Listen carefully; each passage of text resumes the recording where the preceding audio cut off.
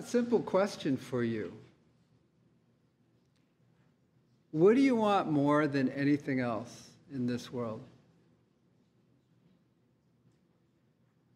If I could ask you, because I know you're sitting there and you probably have a gazillion things in your mind.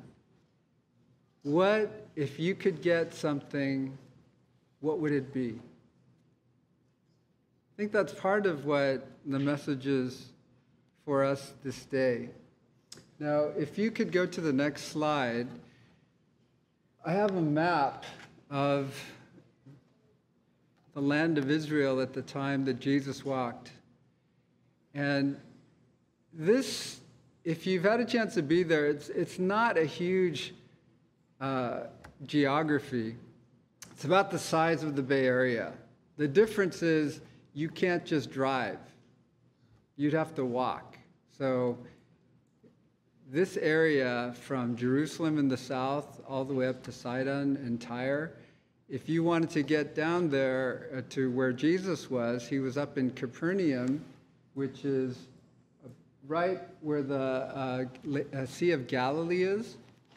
He was there. Why were people coming to him? For two reasons. One, he was healing everybody. And two, he was preaching the good news of the kingdom. Here's something to consider. I asked you before, if you could have anything, what would it be that you would want? It's kind of funny how when we're in a time of health and prosperity, it's interesting what those aspirations are, aren't they? Oh, I wish that I could become executive in my company. Or I wish I could be a rich investment banker. Or I wish I could be the next Steph Curry for the Warriors. I don't think anyone in this room is going to be that, by the way. But, you know, we have dreams. Some of us want to be doctors. Some of us want to be lawyers. Some of us want to be preachers. You know, we have all these aspirations. It's funny how when you become sick,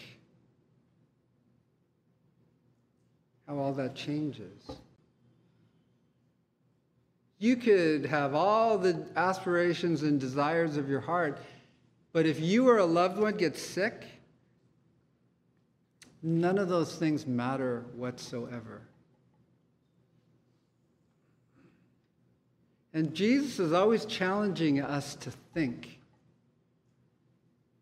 So all these people were coming to get healed. They didn't have hospitals in those days, but it was unbelievable. You had the Son of God, the majestic one, the sovereign of heaven and earth, hidden in a poor itinerant preacher's clothes so that he was not recognizable by the normal methods. But no doubt he was there. And how do we know that? Because every single person was healed of every disease. Demons were cast out. There was nobody sick. Do you know how far people would have to travel to get to Jesus?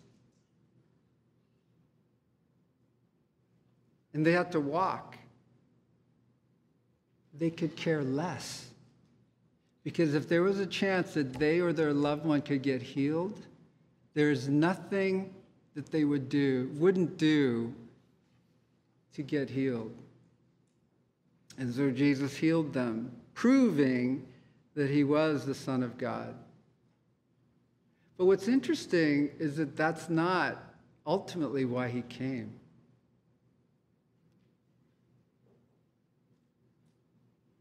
The disciples were really impressed with all the healings. They were like, this is cool. Look at the crowds.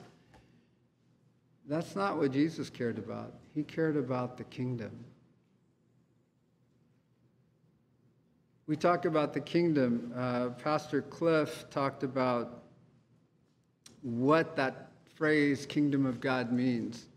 I'm going to make it really simple for you guys. The kingdom of God means that you're on Jesus' team. Period.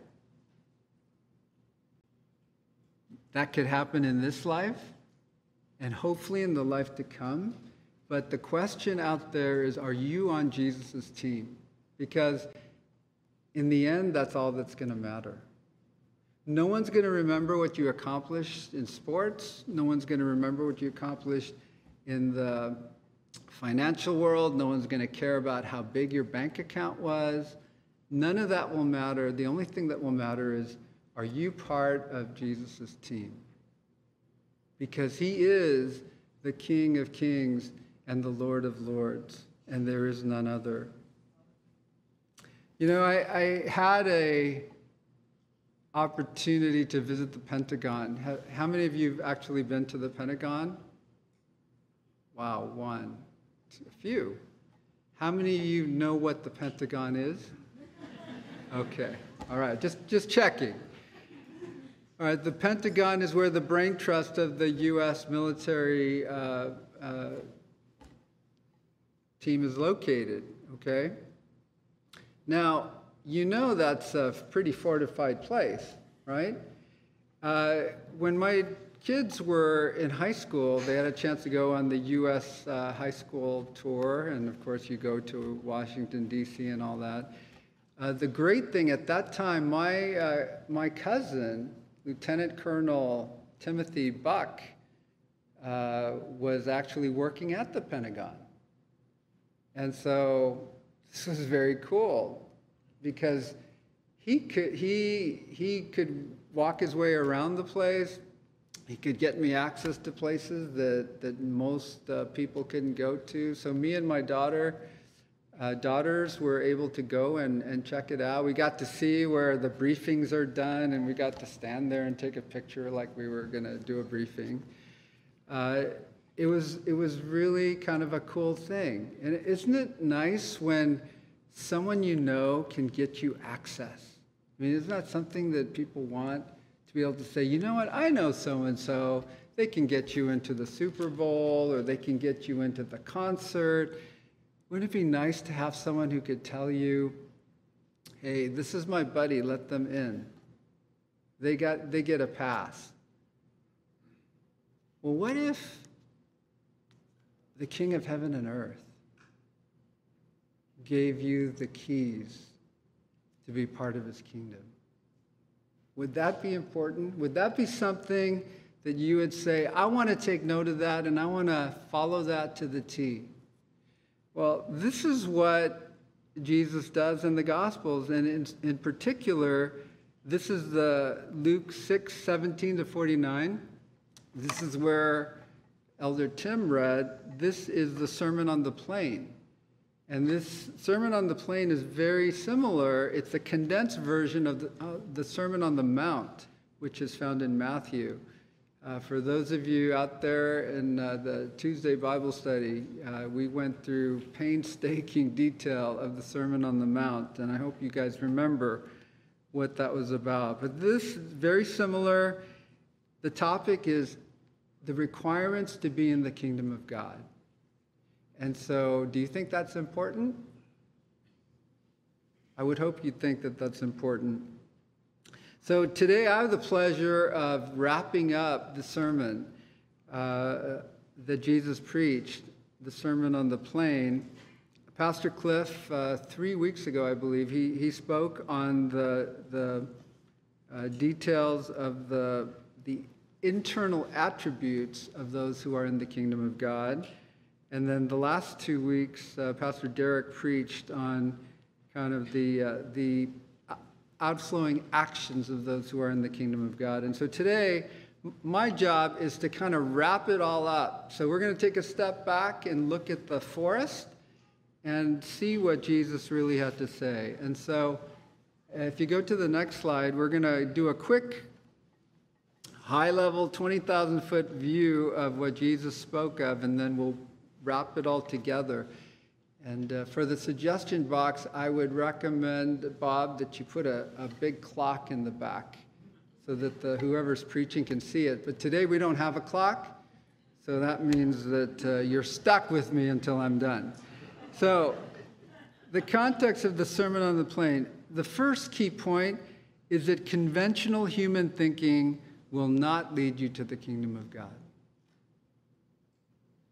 So if you are going to go to the library or you're going to go to university and study to the best of your abilities, sorry, you will not find the ways to the kingdom of God. You will only find it in the Word of God, which is the Bible. How do I know that? Because what Jesus said in these short verses is just earth-shattering. They take conventional human thought and he just crushes it. So I'm going to really challenge you to think about what you're reading. If you went to anywhere in the entire world and you asked people, what would you rather be? Would you rather be poor or would you rather be rich? Would you rather be hungry or would you rather be full? Would you rather be sad or would you rather be happy? Would you rather be slandered or would you rather be praised? What do you think 99.999, there's always a weird person somewhere out there, right? What do you think 99.9999% of the people would say? It's obvious. I want to be rich, I want to be full, I want to be happy, and I want to be praised. And if you're honest, sitting out there, you would nod your head and say, yeah, that's what I want. Then what is Jesus talking about? He gives a clue. And the clue is there are two ultimate paths, one of blessing and one of curses. So the question is, which path are you on? Because there's only two.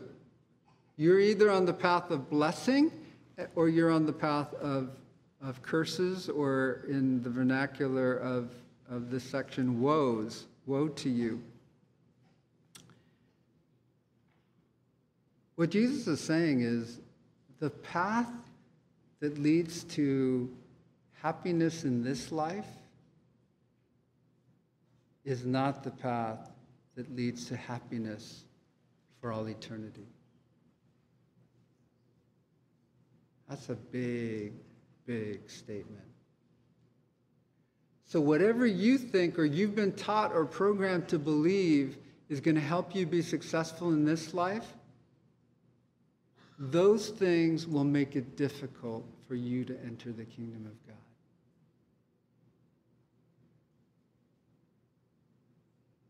Whoa, some minds are being blown, and they should be. That's Jesus' intention. Mark 8:36, Jesus says, what will it profit a man to gain the entire world? Wouldn't that be awesome to gain the entire world? Yeah, but what if that cost is that you forfeit your soul for all eternity? Would that be worth it? That's the question Jesus is asking. That's the question he asked over 2,000 years ago.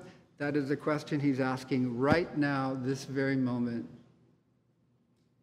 What is it that you want? Do you want your small piece of this life? Or do you want eternal pleasures that only the Son of God can provide you?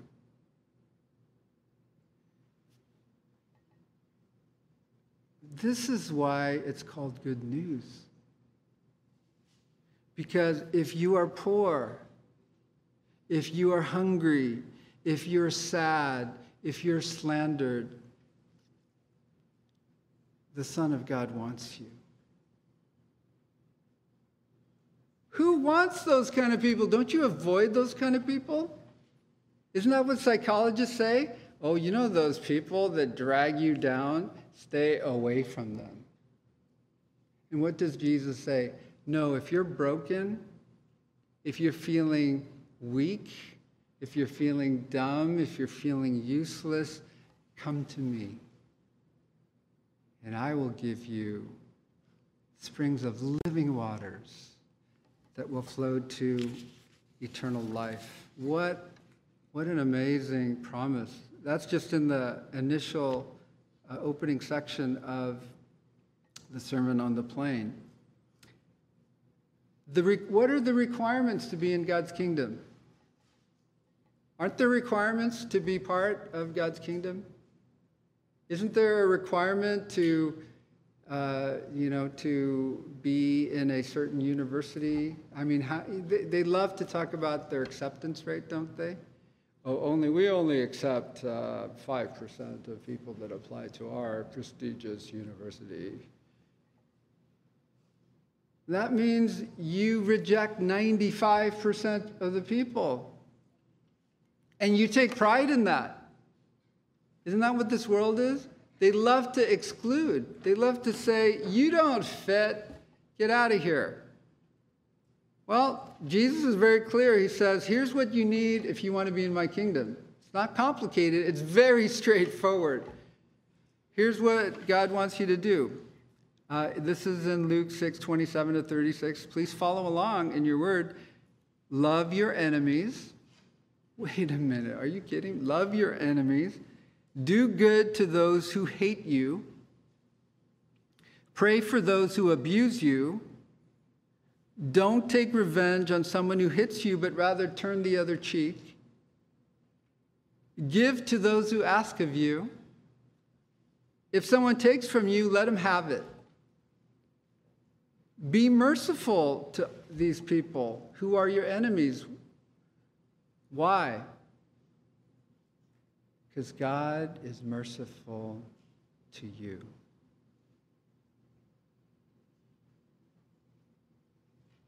It's not the entry into the kingdom of God is hard.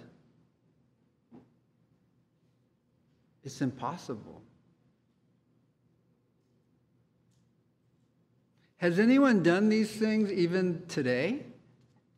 Did you get mad at someone today, this morning?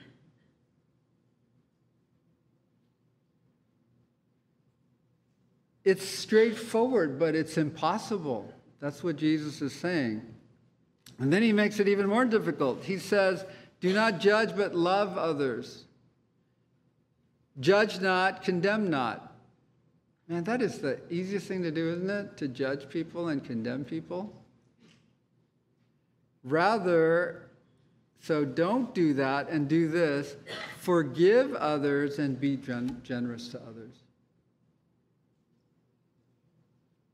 You know, don't we love to give gifts and to receive gifts? I tell you, there's no greater gift you could give someone than to forgive them.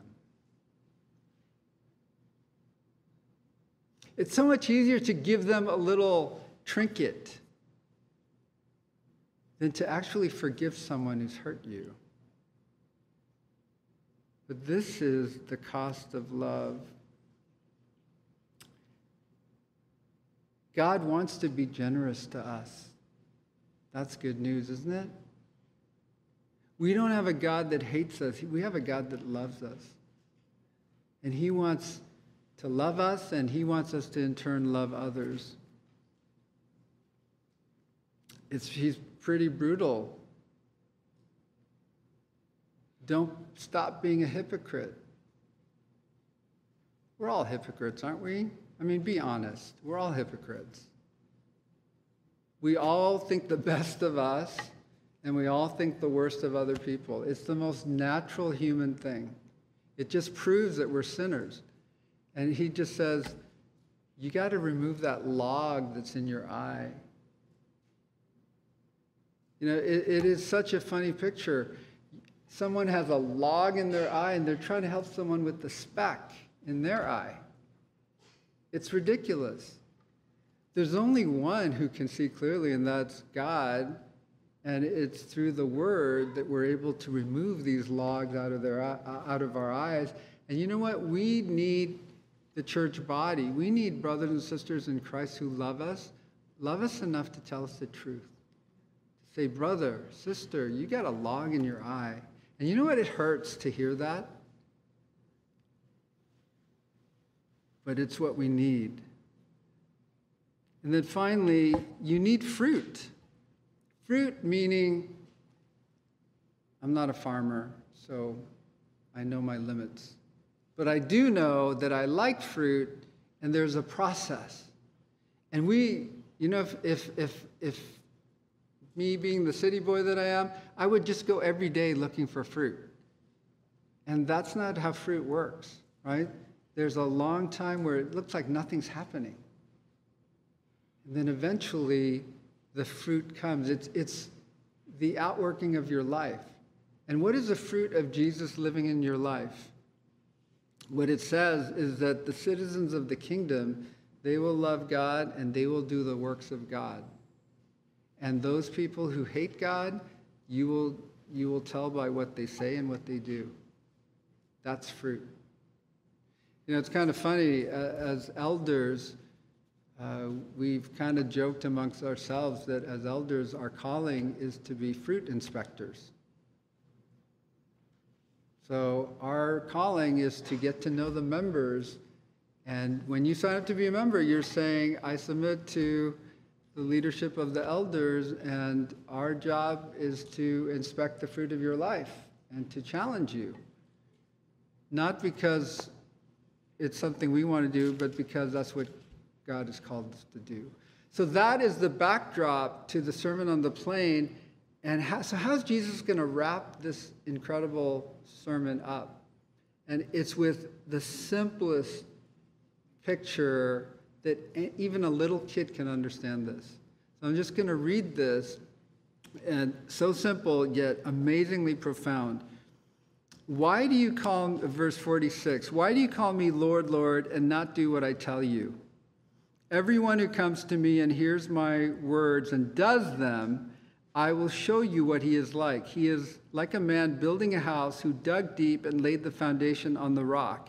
And when the flood rose and the stream broke against the house and could not shake it because it had been well built. But the one who hears and does not do them is like a man who built a house on the ground without a foundation. And when the streams broke against it, immediately it fell, and the ruin of that house was great.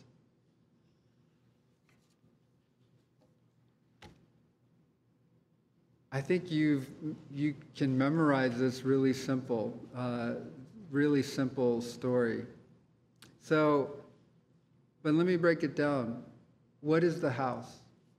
The house is our lives, right? How we live out our life is like building a house. What Jesus is saying is what real estate agents have cried for many, many centuries, right? It's all about location, location, location.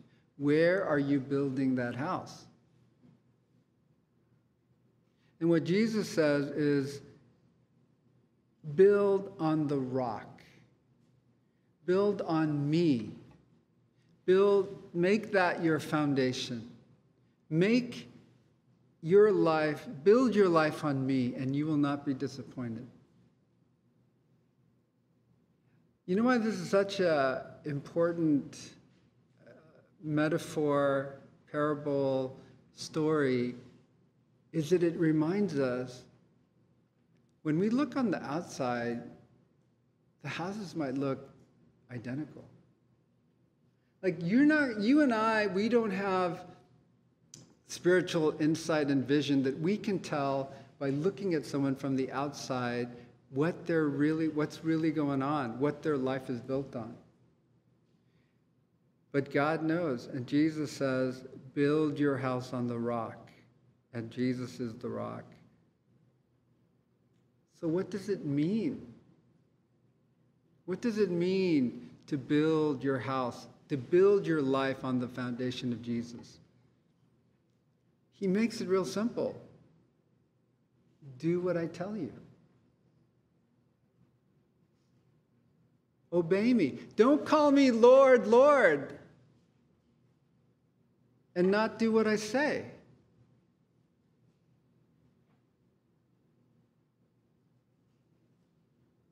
So the question is, how does one know? How do you know that your life is built on a foundation or not built on a foundation? This is a question I hope every one of you is thinking about right now. How do you know?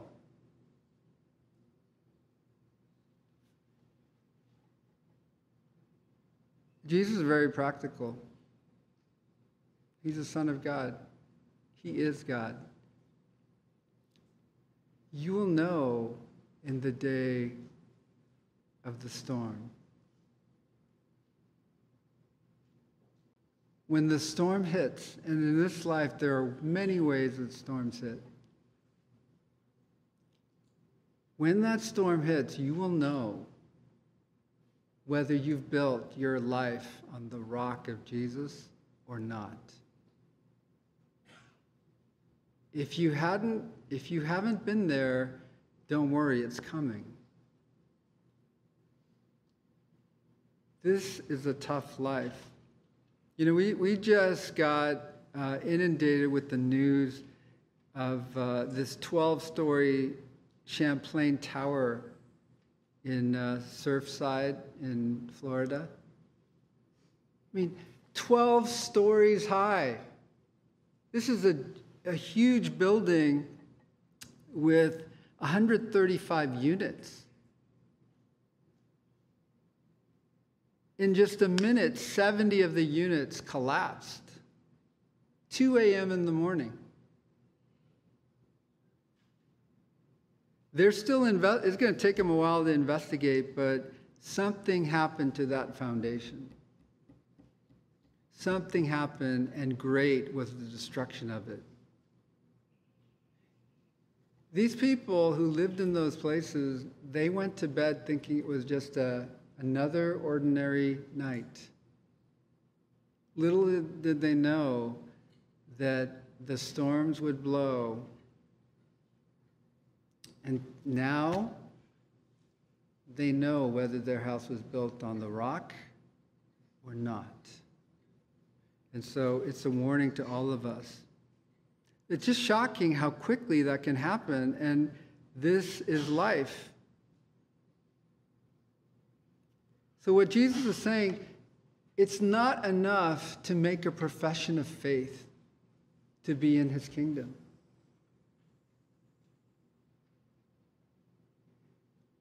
I get very frustrated when I hear people run around saying, "Have you said the prayer? Have you said the prayer?" What? Is that in the Bible? Entry into the kingdom of God is not about saying a prayer. Now, if the prayer is genuine and you repent of your sins and you receive Christ as your Savior, God does a miraculous thing and will transfer you from the kingdom of darkness to the kingdom of light. That's something only God can do. But at the end, like the Apostle Paul says, the kingdom of God is not a matter of talk. But ultimately, it's about your actions. And this is exactly what Jesus is saying. Don't call me Lord, Lord, and not do what I say. God is speaking to some of you, hopefully all of you in this room. I hope you're paying attention and listening. But here's the problem. We have to obey everything God commanded.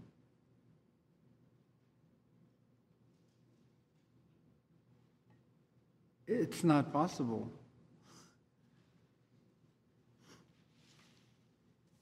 If you go to the Sermon on the Mount in Matthew 5:48, he goes even further. He says, you want to be in the kingdom of God? You want to live forever in eternity with me? Here's the key. Be perfect as my heavenly Father is perfect.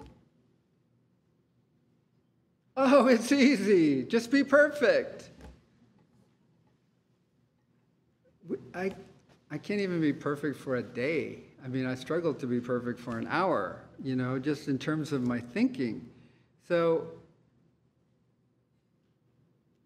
what's Jesus doing? He's slapping the face of humanity. You cannot do anything to deserve entrance into the kingdom of heaven. There's absolutely nothing you can do. All your righteousness is like filthy rags. It's like I was driving in Berkeley one time. I was at a stoplight, and a homeless man with a dirty rag was offering to clean my window. I paid him $5 not to touch my window. So this is a slap in the face of humanity. There's nothing you could do to deserve entrance into the kingdom of God. And if you think about it, it's absolutely true. I mean, what could you do to say, I deserve to be in the kingdom of God? There's nothing you can do. You know what the right response is? Then how can I be saved? How? That's what God wants from us. He wants us to wrestle with that question. How then can anyone be saved? And you know what Jesus says? With man, this is impossible. But with God, all things are possible. See, you cannot understand the good news until you understand the bad news. The bad news is, apart from Christ, you are absolutely hopeless. You deserve eternal damnation. That is the bad news. The good news is that we have a Savior who loves us. Romans 3:23 says, "For all have sinned and fall short of the glory of God," without exception. The realization of our sinfulness, it needs to lead us to have a contrite heart. And it's all about change that happens inside of us, not external, but what's inside of us. And what Jesus expands in the Gospel of Matthew in the Sermon on the Mount, he gets a little more specific. He said, "Blessed are the poor in spirit, for theirs is the kingdom of heaven. Blessed are those who mourn, for they will be comforted. Blessed are the gentle and the meek, for they will inherit the earth." Do you feel broken? There's hope for you.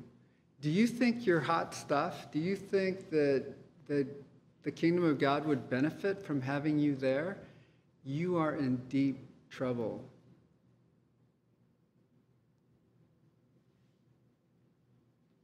Isn't this good news?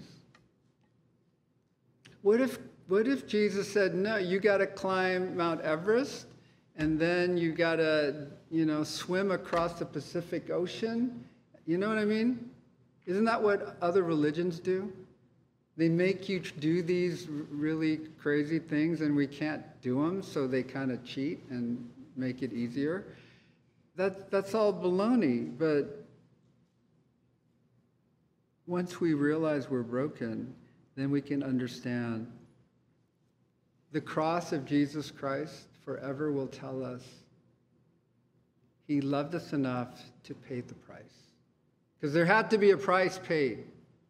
For all the sins you and I have committed and all the people, past, present, and future, someone had to pay that price.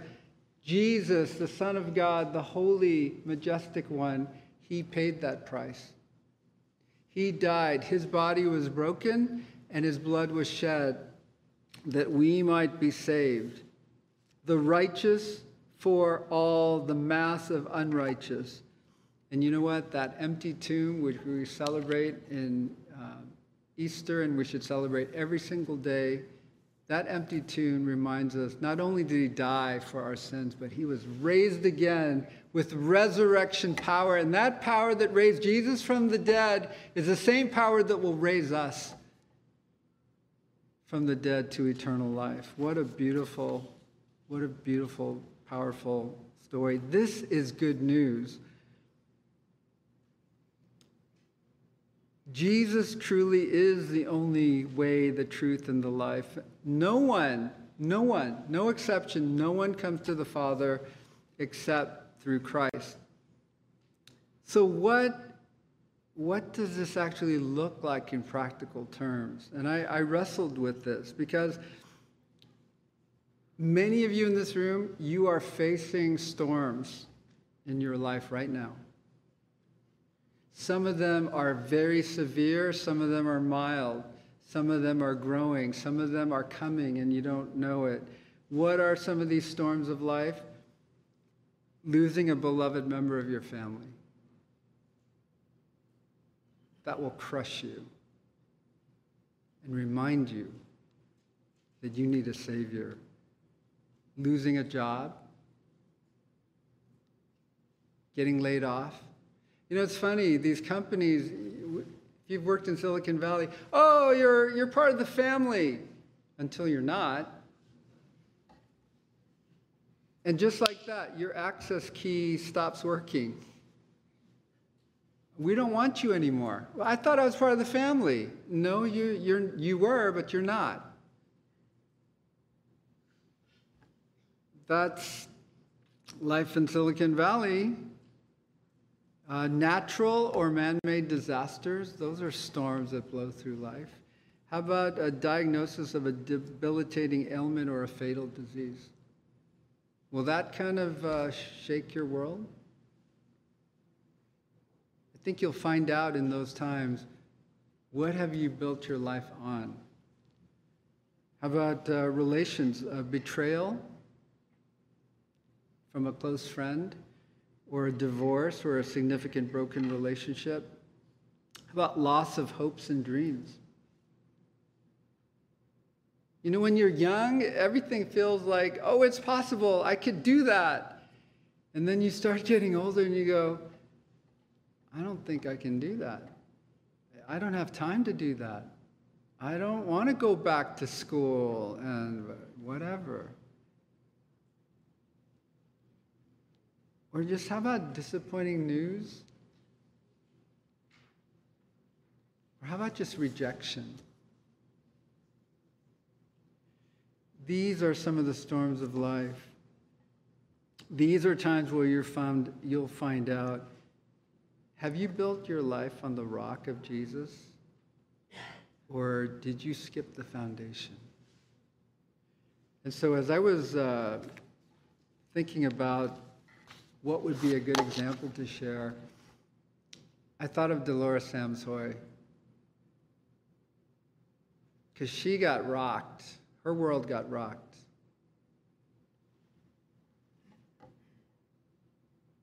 And so she got a cancer diagnosis in April 2019. It's like her whole world and her family's world changed after that. At the 1-year anniversary, April 2020, she wrote a letter to the elders and her close friends and family. And I've asked my daughter Melissa to read this letter that she wrote, because she lived by that. And I want you to listen, because this is what a life built on the rock of Jesus Christ looks like.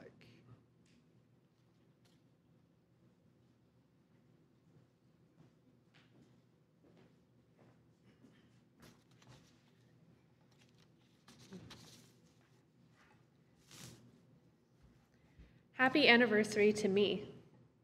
Today is the anniversary of my diagnosis. So much has happened in this last year, some good, some bad. Today I celebrate and have my 24th chemo session, 24 and counting, 1 year and counting. I remember receiving the call on April 1st telling me that I had a mass on my pancreas. It is a day I will never forget. I remember calling Robert. I remember calling my friends, telling them to be there for my kids. I remember calling Debbie and asking her if Robert and I could meet at their house to call my siblings. I remember just hugging onto Debbie for dear life as soon as she opened the door. Pastor Cliff and Debbie sat with us as we called each of my siblings. Having lost my oldest brother, William, to pancreatic cancer in November of 2016, those calls were tough. That week, I had a biopsy and a PET scan and so many other appointments.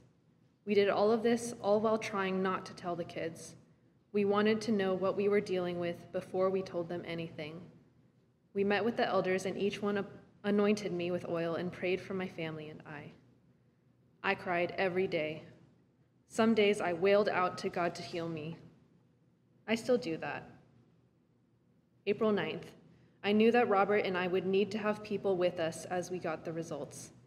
My emotions were all over the place already. Debbie and my friends Sherry and Leah agreed to be part of my team. They took notes and asked questions that we may have forgotten. All I heard, "You have pancreatic cancer." I never heard, "We're talking cure." Debbie, Leah, and Sherry did. I had asked all of my family who lived locally to meet us at our house, and those who lived out of state, I asked them to be available by phone. We asked Pastor Cliff and Debbie and Pastor Bob and Robin to be with us as well. By now, the kids knew something was up, so I couldn't delay. I don't know where I got the resolve. Actually, I do. That was the hardest message I had to give. Never did I think the word cancer would be attached to my name. Never. I promised everyone that I was going to fight. I told everyone I needed them to fight with me. At that time, the doctor had given a time frame: 6 chemo sessions, surgery, followed by 6 chemo sessions. I had hoped that one day I would be cancer-free. The first 4 months were brutal. I was in and out of the hospital. I lost my hair after the second chemo. I lost half my body size. I couldn't eat or drink, not even water. I was nauseous all the time. At times, I couldn't walk without help. At times, I had cancer envy. Why couldn't I have breast cancer, ovarian cancer, anything but pancreatic? When you say pancreatic, you automatically get the look, and I'm sorry. That's because PC has the worst survival rate. During one hospital stay, I asked my doctor why they just couldn't cut me in half, and I was serious. Of course, that isn't an option, but I would do it if it was. There were times that I wanted to die. I am not afraid of death, I just hate the thought of leaving my loved ones. I started writing my obituary because I didn't want my family to have to do it, and I wanted to make sure I know what would be said. LOL. The toll it took on my Robert was so bad it made me sad. For a while, I was his wife and his patient. So many times I asked him questions that had negative responses that he hated to say.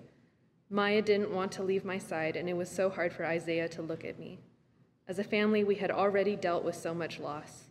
I understood it all. I suffered through depression. For 4 solid weeks, I lived in a cloud of darkness. Through it all, I never blamed God. I never thought he left me. I knew he was still going to heal me. As you all know, the original goal post of 6 rounds, then surgery was moved. It continued to move until I was finally told that I am no longer a candidate for surgery. While God has allowed science and medicine to help get to this anniversary, it really has been his mercy and grace. All is not doom and gloom. August 11th, I had a feeding tube inserted. I was malnourished. And after 3 days, I started to feel like myself. Life was returning to me. My voice returned. Life was good again. My oncologist also changed my chemo cocktail. This one was less toxic. It brought back my appetite, and it was ferocious. I ate and ate and ate, gained back 30 pounds, and for the first time in my life, I was happy to gain weight. Smiley face. My family has been incredibly blessed during this time. My siblings have rallied beside me like never before. My sister Annette put her life on hold to come be my caregiver. Sherry and Leah keep me laughing. My church family has kept us fed with the meal train. CBC has gone far and beyond anything we could ever imagine. I have so many letters and cards and emails and countless prayers. I have saved every single correspondence. Some days I'm so overwhelmed by the love that we have received, I just cry tears of joy. Joy, my mantra. Ever since I started feeling better, I promised myself that I will live with the purpose of finding joy every day. I can't plead to God to give me more days and then spend them complaining or sleeping it away. I know sleep is healing, and I sleep when my body says, but I am not going to just stay in bed sad and mad and lonely. I can't. I just can't. I have been blessed with a new perspective. I see things differently. I live with more intention. I truly enjoy the sun, the rain, my kids, my family, everything. I told my doctor I am not going to be one of his statistics. I told him I need people with hope, and he needs to be on that train or move on. I know he is doing his best for me, but I told him that one day he is going to read a scan and will be speechless. He will tell me I'm healed and won't have an explanation. I will have the explanation. God, only God. Now, I'm not delusional. I know I have a very tough battle. My brother had 3 months from diagnosis to death. So far, I have been given 9 months more than him. I feel sad about that, but I'm grateful to have it. I believe that this is just the first anniversary. I believe that I have many, many, many more years. I live with this nugget of wisdom that Debbie gave me. I will be healed, either here on earth or in heaven. Either way, I will be healed. Since August, I have done many firsts. Maui, Yosemite twice, taught my grandson patty cake, saw Isaiah play on a D1 court in a college game, celebrated Lennox turning 1, took Maya to get her permit, shelter in place, TikTok videos. I say I love you more. I dance every day. I sing every day. I praise God every day. I find joy every day.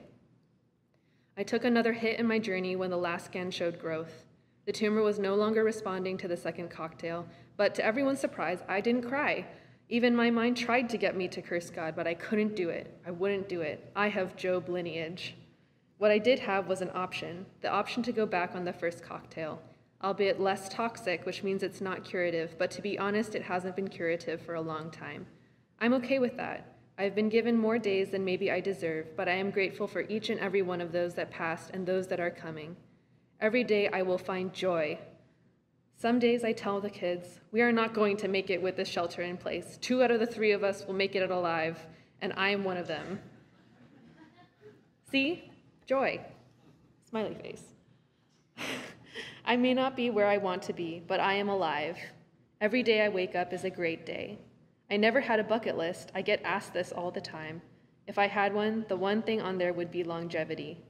Sure, I have places I want to travel to, things I want to see, but I never had a must-to-do list. I'm more of, if it happens, it happens.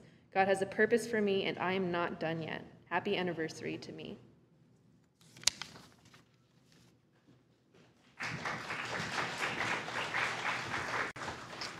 Oh, she's dancing in heaven, all right.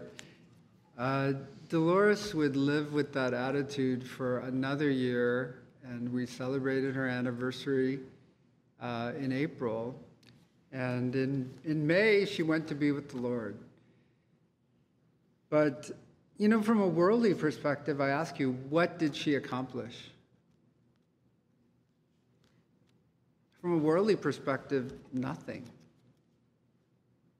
It wasn't profitable for her.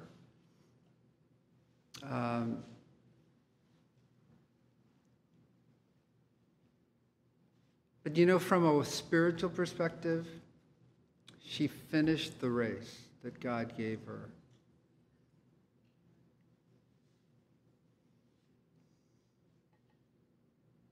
And there is no greater reward than to hear, "Well done, good and faithful servant." Let's pray. Heavenly Father, we thank you for your message to us this day. Lord, there's all kinds of foolish foundations that we could build our lives on that are no foundations at all. Lord, you came that we might have life, and that we might have life not just of minimalism, but abundance. Lord, I pray if there's anyone in this room, in the courtyard or on YouTube that doesn't know you, that you would just cause their heart to ache for the desire to repent of their sins and to accept you as Savior. Thank you for your unbelievable love and for giving us your word that tells us exactly what we need to do to please you. Father, for those of us who are believers, I pray that you'd help us to get our thoughts and our priorities in right alignment. Lord, you need to be the hub of our life. Not just the number one priority, but the hub of our life from which everything else emanates. Help us to remember, Lord, that you have good in store for us, not only in this life, but especially in the life to come. Help us to lay aside these things that weigh us down, that we might run the race to live a life that's not pleasing to ourselves or the world, but to you. For it's in your mighty and precious and holy name I pray. Amen. Thank you for listening. For more information about Creekside Bible Church, please visit our website at creeksidebiblechurch.com.